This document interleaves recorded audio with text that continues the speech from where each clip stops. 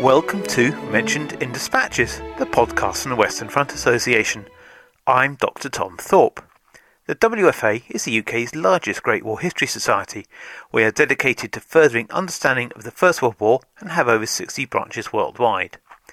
For more information, visit our website at westernfrontassociation.com. It is the 3rd of July 2017. In today's episode, we discuss snipers and sniping in the Great War with Martin Pegler, the former Senior Curator of Firearms at the Royal Armies in Leeds. Martin has just completed an updated version of his book Sniping in the Great War, published by Pen and Sword.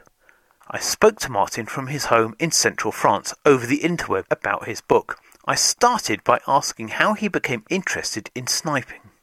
Yes, I interviewed a lot of Great War veterans in the late 70s and early 80s, and one or two of them have been snipers.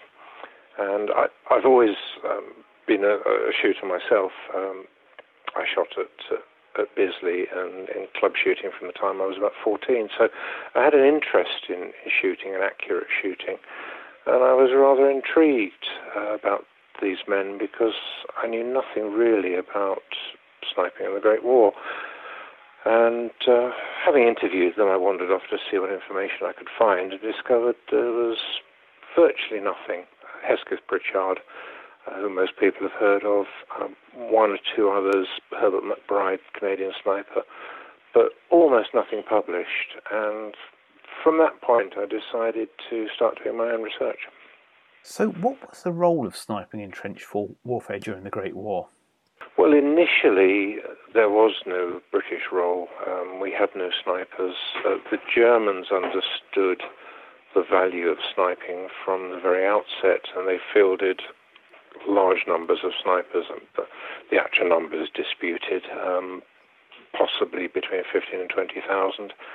And they realized that snipers could dominate the trenches. They were extremely valuable for taking out commanders. In fact, anybody who showed a bit of carelessness. They didn't necessarily have to be a particularly valuable soldier because the impact of sniping, certainly in its early days, was to instill fear into the enemy, which it did.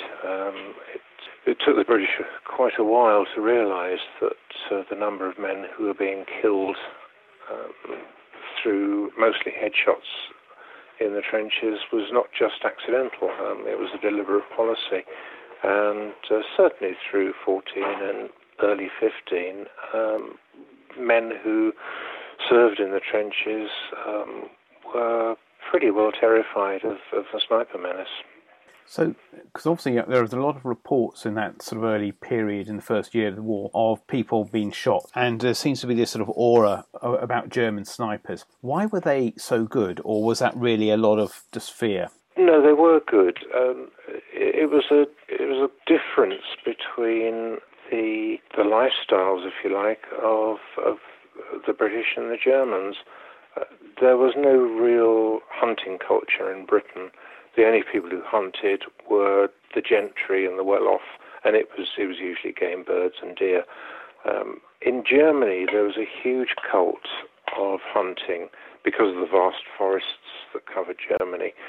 And for a lot of rural Germans, they grew up with a rifle in their hands, in part to provide meat for the table, but also because becoming a Jäger, a hunter, was a great distinction. It was almost a rite of passage for young German boys.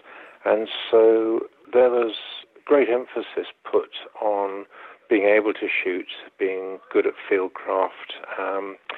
And of course this translated very easily into hunting in the trenches because the Germans were able to pull in hundreds, if not thousands, of very well-trained shots, mostly in the Jaeger regiments, who had been hunting since their early teens and simply transferred their skills from deer, boar, and other game animals to humans. So how did the British in this sort of 1915 counter these tactics that they encountered in trench warfare? It was a very mixed methods that were adopted to try and deal with it. Nobody had come up with any straightforward, simple solution. A number of big game rifles were purchased by the War Office and issued more or less randomly to line units because they could actually deal with the armoured shields that the snipers used quite a lot on the German side. But it's all very well giving a rifle like that to somebody who's potted a few deer. But if you've given them no training in fieldcraft and observation, then really you're wasting your time.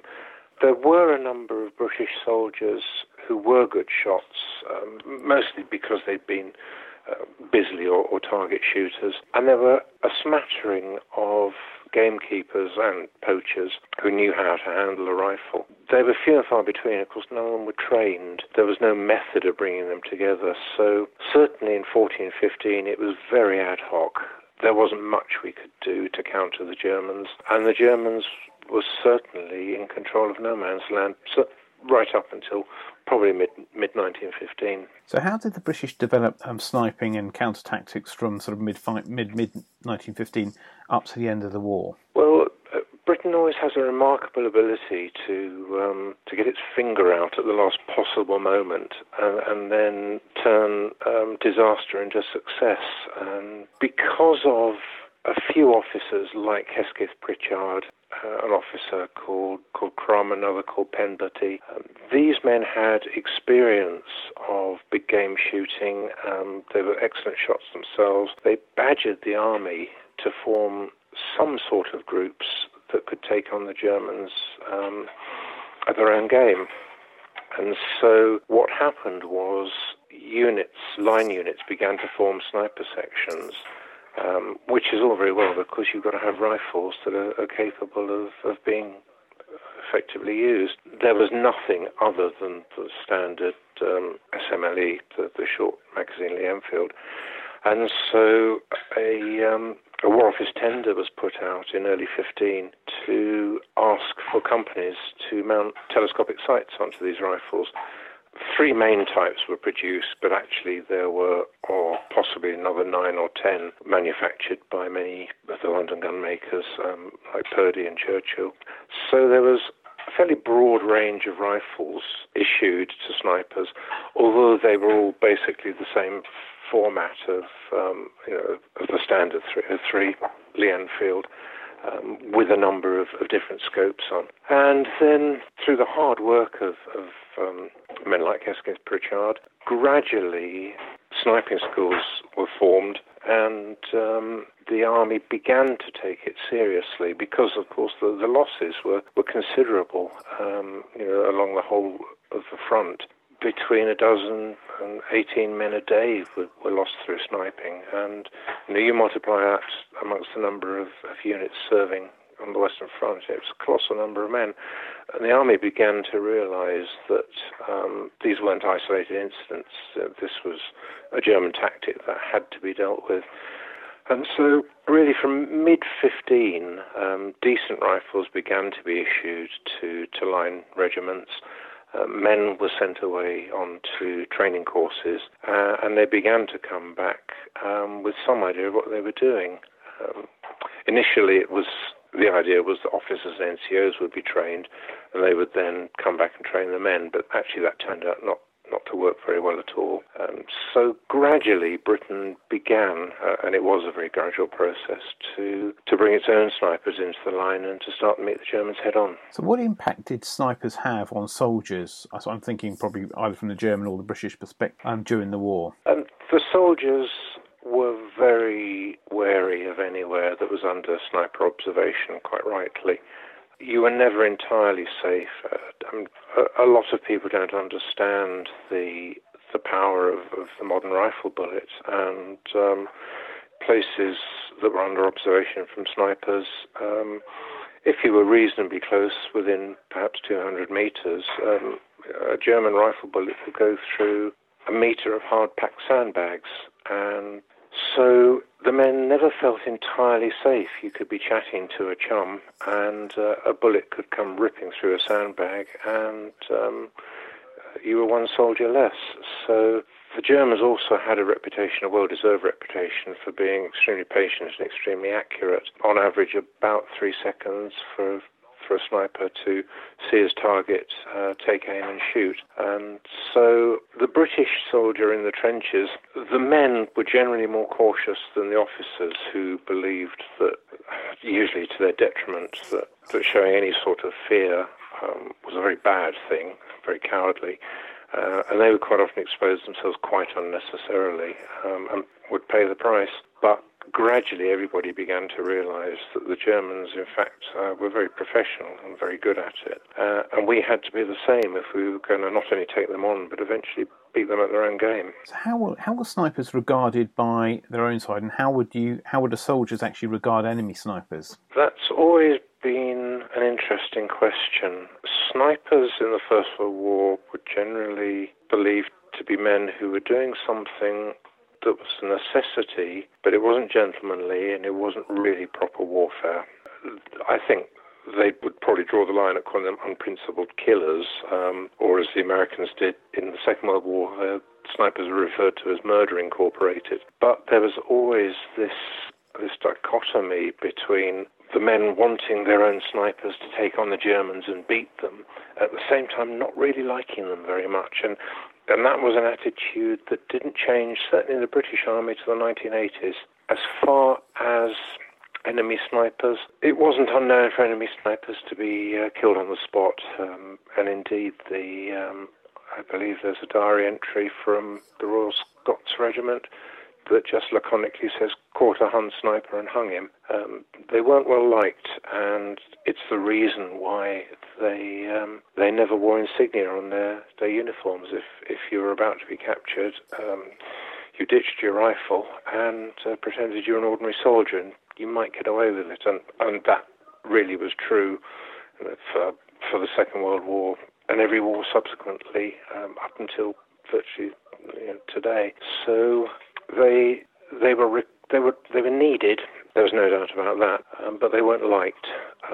Certainly on the British side, the Allies had a slightly different attitude. In Germany, snipers were quite highly regarded, both in the First World War and the Second World War. Completely different social attitude.